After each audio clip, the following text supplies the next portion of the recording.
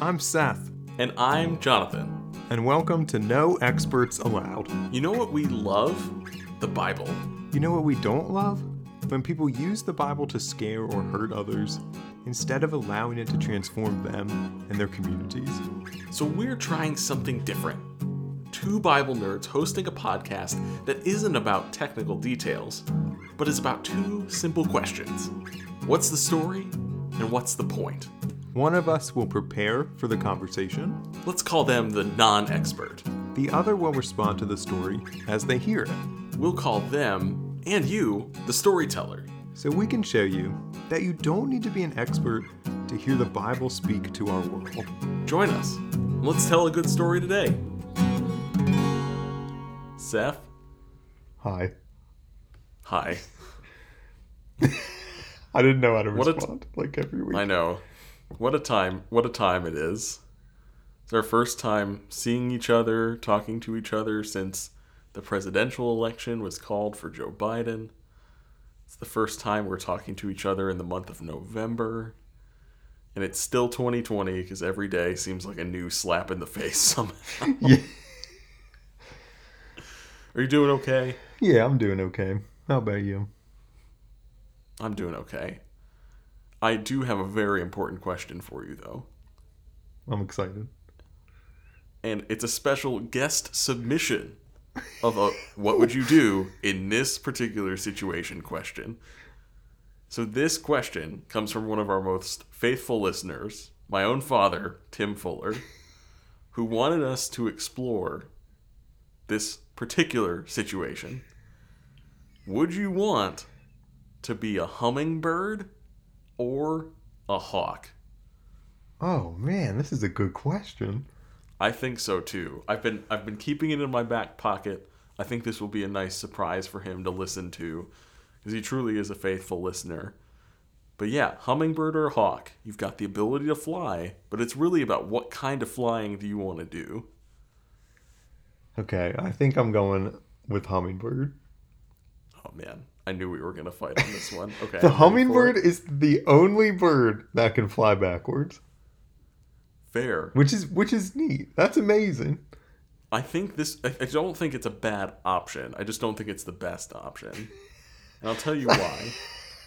There are so many times in my life where I feel like a truly out of control, frantic ball of energy. And for me to have to exist that way, to fly, feels like an unnecessary addition of stress to my life. So I'd rather just be able to pump my wings a few times and then just glide, you know? That sounds so nice to me right now. It's just get up in the air, glide around, be able to see really far, and then just dive bomb some bunnies and get some dinner, and then we're in great shape. But I don't think there's a bad option here. I want to reiterate. But I'm definitely going for hawk over hummingbird. Okay, I respect that reasoning. Is flying backwards, though, the only reason you want to be a hummingbird? Well, I just kind of think that they're beautiful little birds. Like they're kind of dainty. I mean, if that's what you want, I'm not going to stop you from that. Do you know how fast a hummingbird flaps its wings? I thought this might come up, so I did look it up. A typical hummingbird flaps its wings up to 80 times a second. And that's part of the reason that this level of energy is just... it's just too much for me, man. That's insane. That's crazy. Wow. It's amazing. Even... They also said that the giant hummingbird, which I don't know very much about, only flaps its wings 12 times a second, which is still so fast. Oh, man. Well, we are talking today with our scripture about looking up. That's a theme. Thus the birds. But why don't we go ahead and transition. Seth, will you read our psalm for us today? I would love to. This is Psalm 123, a song of ascents. I lift up my eyes to you, you who sit enthroned in the heavens. As the eyes of a dog look to the hand of its owner, as the eyes of attendants look to the hand of those they serve, So our eyes look to you, Yahweh, until you show us your mercy. Have mercy on us, Yahweh. Have mercy. You have endured so much contempt. You have endured far too much. Ridicule from the wealthy, too much contempt from the arrogant. And what made you pick this translation? So we're returning here to the Inclusive Bible, which we used a few episodes ago. It's a resource that emerged from the Catholic Church as they developed, as certain groups developed more intentionally inclusive portions of Scripture. They said, what would happen if we made the whole Bible intentionally inclusive? And the Psalms in particular are a great example of how this resource can be used, because a lot of their work to make these adjustments and translation choices was done with worship in mind. And since the Psalms are a songbook, they're intended for worship, I thought this would be a really meaningful way to explore this, potentially in a new way. And even some of the metaphors that were listed that we might talk about a little bit, they look a little different, and I appreciate the ways that those images changed. But as you read through this passage, this psalm, what stood out to you? Okay, maybe you can shed some light on this. But the very first note, I mean, it's called a prescript, but it's like, it comes before the psalm seems to start, but after the numbering, and it says a song of ascents. Do you know anything about that? So I can offer a little bit of context here that's helpful. So for the people of Israel in ancient times, the city of Jerusalem was central to their identity. It was central to their political life. It was central to their religious life. It is not a city as we understand cities today, but it was a city for them in terms of a capital and anchoring point for their existence as a people. And Jerusalem was set up on a hill. And rather than talking about I'm going south or I'm going west to Jerusalem, you're always going up to Jerusalem and coming down from Jerusalem. That is how geography was oriented for ancient Israel. And especially for festivals or other reasons that people might make a pilgrimage to the city of Jerusalem, these songs of ascents, which are kind of a section of the Psalms that run from Psalm 120 to 134, are the songs that they would sing on the way to these festivals. And so they vary in tone some, but they have this idea of looking and going upward. Again, why we chose the bird question for WWYDITPS. But really, these are songs that the people of Israel would sing as they were taking that really meaningful journey to a city that was really important for their sense of identity and for their faith and spirituality as well. Okay. Thanks for adding that. That's helpful. It helps me see kind of more connections in the text with up and looking, which is helpful too. Kind of puts that in perspective. The next thing I noticed is I love this line, as the eyes of a dog look to the hand of its owner, as the eyes of attendants look to the hand of those they serve. Oh, what strikes me about it is I think that the first half and the second half feel different to me. I mean, I do have a dog named Marshall. But I always think when Marshall's looking at my hand, it's like, it's for a handout. Like, no pun intended. Like, he's like, okay, give me a treat. Come on. But the eyes of attendants looking to the hands of those they serve, like, feels like it goes the opposite direction to me. It's not a receiving. It's like, what can I give to these people that I'm serving? Well, I think working in reverse with the metaphor can be helpful here. So the concluding line in the next verse is, so our eyes look to you, God, until you show us your mercy. And so thinking about that then allows you to kind of go in reverse and see how they might have been understanding those metaphors as they were used. But the interesting thing, this was actually one of the images that changed up a little bit, because this is in the Inclusive Bible. A lot of translations have some gendered imagery here, where it's like the male servants look at their lords, and the female servants look at their ladies, kind of thing. In just like it says the same thing, but a way that's not necessarily as helpful. But I don't know. I'm with you. I think there can be some confusion here, but thinking about the longing of a dog for whatever is in your hand, whether that's food that they're not supposed to have or a toy that you're playing with, viewing God with that same level of longing. That's the word that keeps coming to mind when I hear that imagery. And part of that too is reinforced by the end of the psalm, where again the psalmist cries for God's mercy and talks about how much they've endured. Talking about enduring contempt, enduring ridicule from the wealthy, and contempt from the arrogant. And so there's this clear sense of longing for God in the midst of things that are feeling like they're holding them back and holding them down. And so with this too, there is a sense of like kind of reinforced hierarchy, I think, in this. So it's no secret that dogs were not viewed as highly in the ancient world as they are now. There's obviously a hierarchy with an attendant and those they serve.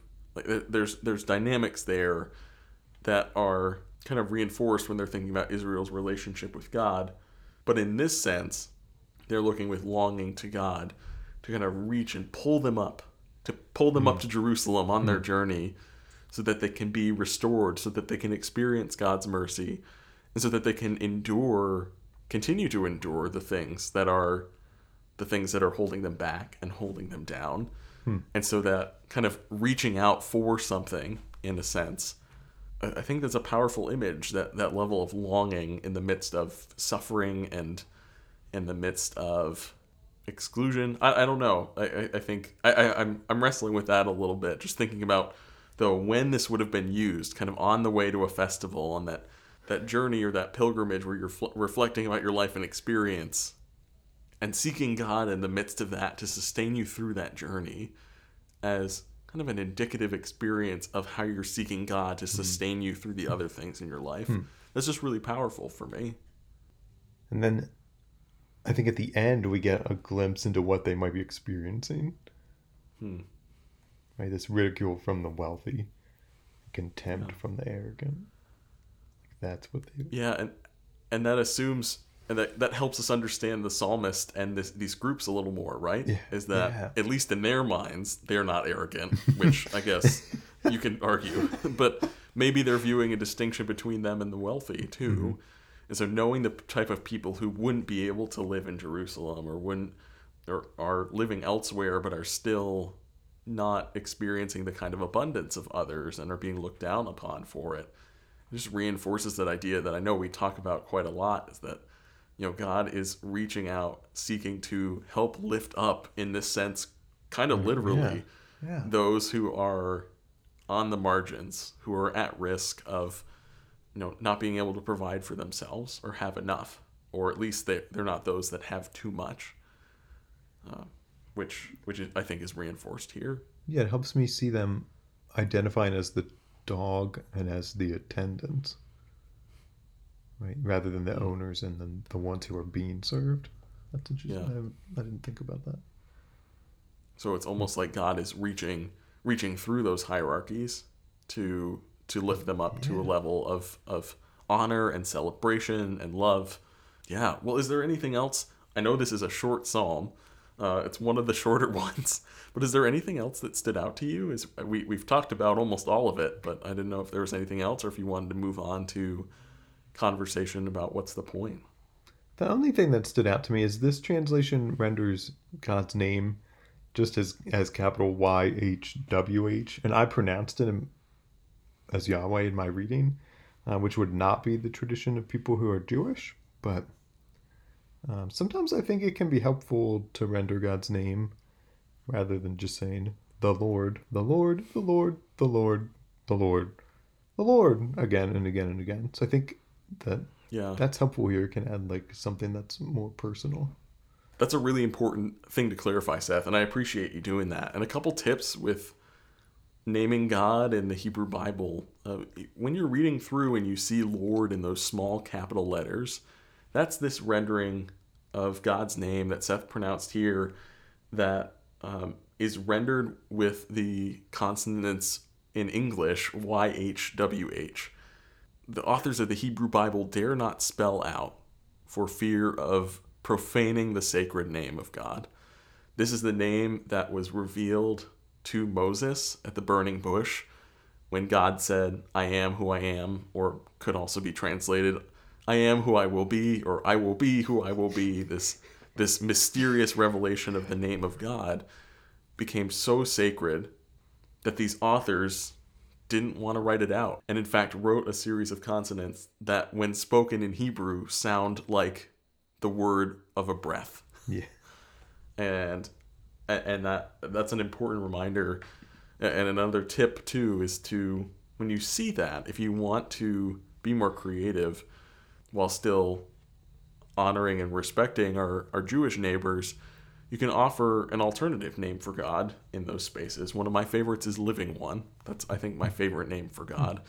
And you might be able to think of something or find another name in the passage that you're reading, or a theme or an idea, or one that stands out to you too, so that you can kind of enliven your reading with some more creativity, but not have to depend on that name that might cause problems for some folks in certain circles. Mm-hmm.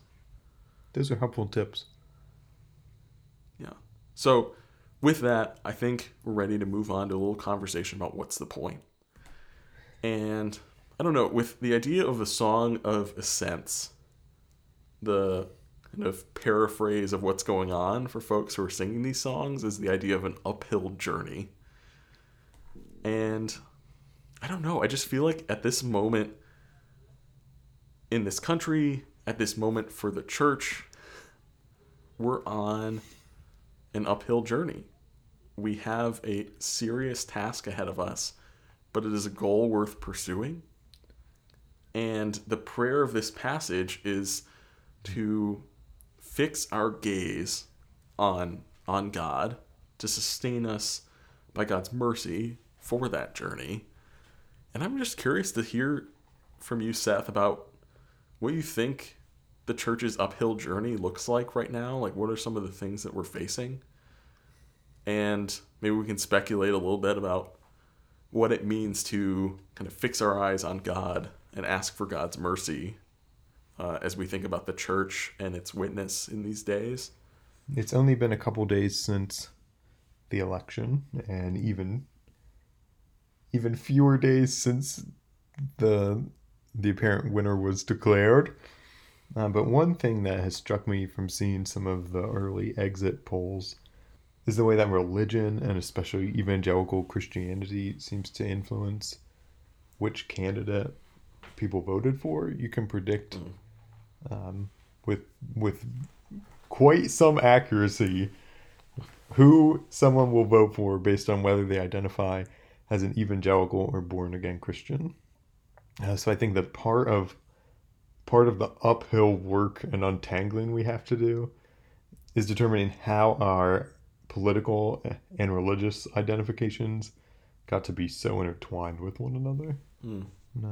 I'm not entirely sure how to start teasing those out, if I'm honest. Yeah. Well, I think it's a reasonable question. And for the church to be an agent of healing in these times, we have to be honest about where we've been and where we're going. I think that's part of the uphill journey. It's like the destination, maybe depending on your theology, might feel inevitable, but it's not a destination that we get to automatically, if that makes sense. I appreciate the language in my tradition about, this big word, sanctification. But the process of the way I most appreciate talking about it is the process of our love for God and our love for our neighbor becoming more and more part of how we operate. That becomes more of what flows into us and flows out of us most freely. And that process is one that requires a lot of hard work. Like even again, if you think that some sort of ultimate restoration and reconciliation of all things is coming, if Jesus is coming again, even if you think that's happening, Scripture is full of examples of why our work in the meantime really matters. Not just because it's the right thing to do, but almost because it's necessary to get to that end, even if it is an inevitable reality. And so I appreciate, though, for this moment right now, that idea of kind of unraveling the deep connection that our politics and our religion have formed. And that's not to say that one can't inform the other, but for us to say, for you to be a good Christian or a Christian, like, your beliefs must move one way or the other. This party is the Christian party. Exactly. It's surprising for me to see that and hear that when you have now a president-elect in Joe Biden, who in his first speech as president-elect cited an incredibly popular hymn and a passage of scripture from the book of Isaiah when he is identified with the party that is often least identified with at least evangelical and born-again Christianity. And I think part of the narrative that gets lost is how folks, even folks like Joe Biden, but I also think folks like you and me whose faith deeply informs the way we think about politics, but it leads us to a different conclusion too. So yeah, I'm with you though. I don't know how we begin to tease those things apart, because I know that that's something I need to explore for myself. You touched just briefly about knowing where you've been helps you kind of understand where you are and where you were going. So maybe that's my starting place, thinking about, like, how can I think about the way that tangling has happened historically? What events or situations have caused this entanglement? And from there we can start maybe to unravel it a little bit, but Yeah. feels like a tough knot to try and untangle. Like, at least just from my thinking right now, there's a lot of things I think that need to be unpacked in this kind of one topic. But Yeah. It almost feels, I don't know, another metaphor that's coming to mind rather than like a knot in a rope or a cord of some kind is actually like a knot in a muscle. Like somehow these things that are supposed to be working together well, yeah, truly, the tension has caused things to not work as well, and in fact might be causing pain. And if you think about working a knot out of a muscle, it's like when you press on it, it's like unbelievably painful. And it just keeps feeling that way as you go through it and work over it. And then at a certain point, it releases, right? And there's a tendency for muscles to kind of retract and return to that space too. Like you have to continue to pay attention to it. But that seems like an apt metaphor for some of the work that I think the church has ahead of it, whether it's seeing communities healed for political divisions or racial divisions or socioeconomic divisions around sexual orientation or gender identity. Those conversations are a tough knot, and we have to understand what's in them and understand that the process of trying to work through them will hurt, but then we can work through to, again, be anchored in where we're coming from and anchored then in a new vision for our future to help us on this uphill journey. Is there something you see the church having to address right now? I actually feel like I've talked a lot and was going to ask you the same question. So I don't want to put you on the spot because I want to talk about this more, but No, that's fine. but what do you think? We've talked about this just briefly, but I think part at least of my own tradition, that the church has to address is the way that we've treated children, or the way that we haven't been welcoming of them, like in our worship spaces particularly. But then we expect them to come back later as adults, or as even as like young, as teenagers, or when they're in college. There's a definite place where we need to be going there, I think. But I'm not sure we've like reconciled kind of the arrogance, if I can use the word from the text, use the arrogance that we have, Yeah. like to exclude them. And I think something similar applies for considering racism in our midst. And it's hard to think about because, as Reverend Dr. King is so famously quoted, the Sunday church hour is the most segregated of the week. Church and worship have become such a deeply meaningful cultural experience in addition to a religious experience that working that knot out of the muscle, I think, is going to be really painful. Yeah. But envisioning a new reality that is full of reconciliation and full of abundant life and love, it's going to take some hard work. That seems like an aspect of the uphill journey that we're just realizing how steep it might be. Yeah. But I think, too, Seth, one of the things that I was struck with, and this truly is kind of bringing a more holistic view of our theology back to this short psalm where this idea isn't mentioned. But there's also this idea that God is in Jerusalem, and that God needs to be looked up at because God is far away, and God is distant, and God is elevated and enthroned in the heavens, as this psalm says in its first verse. And yet we also know that God has come to be with us in the person of Jesus. God is both the destination of the journey and a companion in the journey. Yeah. And I wonder how that maybe alters our view of some of these struggles that the church is facing, even if it just makes us think about them a little bit differently. Yeah, for me, that's one of the primary reasons I think children need to be in worship, is like it's inherently theological to me. Like if God came into the world as a child, like to reject children from our worship, like especially worship spaces, is actually like anti-God. Like that's sin to me. When we exclude people because of their race, that's sin to me.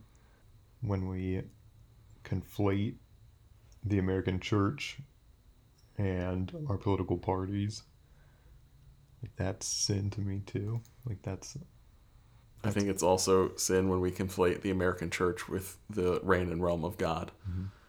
Agreed. And just assume that those things are in line. And it feels like, Seth, I still have been so struck by this phrase that we came across from 1 Thessalonians a few weeks ago. The idea of we are on an uphill journey of the hard work of love, working to make space for all of God's people, regardless of their age or their background or their lot in life. That's a tall task, a tall order to fill. And yet this psalm gives us a resource for a way to connect to one another, to connect to God, to seek God's mercy, and to seek solidarity with those that are also climbing with us as we're making that uphill journey. And I'm really appreciative of that. I wonder when they sing these songs going up to Jerusalem, do they just sing constantly, or do they sing and then there's moments like this where they take the time in between to unpack it, to sing it, and then to talk about it with one another? Like what did you hear from that song? And then they talk about it a little bit, and then it's round two, song two. Yeah. Well, I feel like that's part of their part of the upbringing, as you're experiencing that. It's the questions of the children, right? As you've made reference to. It's like, hey, why do we sing this song? Like, why is it important to think about how a dog looks at a hand? Or, what does it mean to ask for God's mercy? And the fact that this journey was being made in community allowed generation to inform generation, allowed sibling to inform sibling, whether by blood or by some other connection. And, and it just allows, I don't know, it almost feels like if they were doing that, which I fully anticipate that they were, it was all part of the same experience, right? I think you and I have had enough learning experiences where you do the thing and then you talk about the thing, about doing the thing. You debrief it and process it to death. And those are important distinctions. And I'm a huge fan of experiential learning. And yet, I think with this emerging from the religious life of a specific community, I have to only imagine that just became part of how they were acting towards one another and interacting with each other. Any other thoughts, or do you think we're ready to pray? I think we're ready to pray. Awesome. Will you pray with me? I would love to. God of the heavens, you're enthroned in glory, yet you came to be with us as we labor, work, and struggle towards justice and life in this world. Give us your eyes to see those in our midst who need someone to labor alongside them in their work for their lives and livelihood. And keep our eyes open for ways to partner with you in the work for justice and healing in the world. Mindful of the many names by which your children cry out to you from all over the world, I pray in the name of the one who is on this uphill journey with us, Jesus Christ. Amen. Amen. To our listeners, thanks for joining us. Be sure to subscribe and tune in for our next episode. Seth, what story will we tell in that next episode? Next week, we're talking about Matthew 25, verses 31 to 46. It's the parable of the sheep and the goats. Ooh, that's a good one. But until then, leave us a review and find us on Twitter and Instagram to continue the conversation. Thanks for walking us through that story, Jonathan. Thanks for helping me tell it.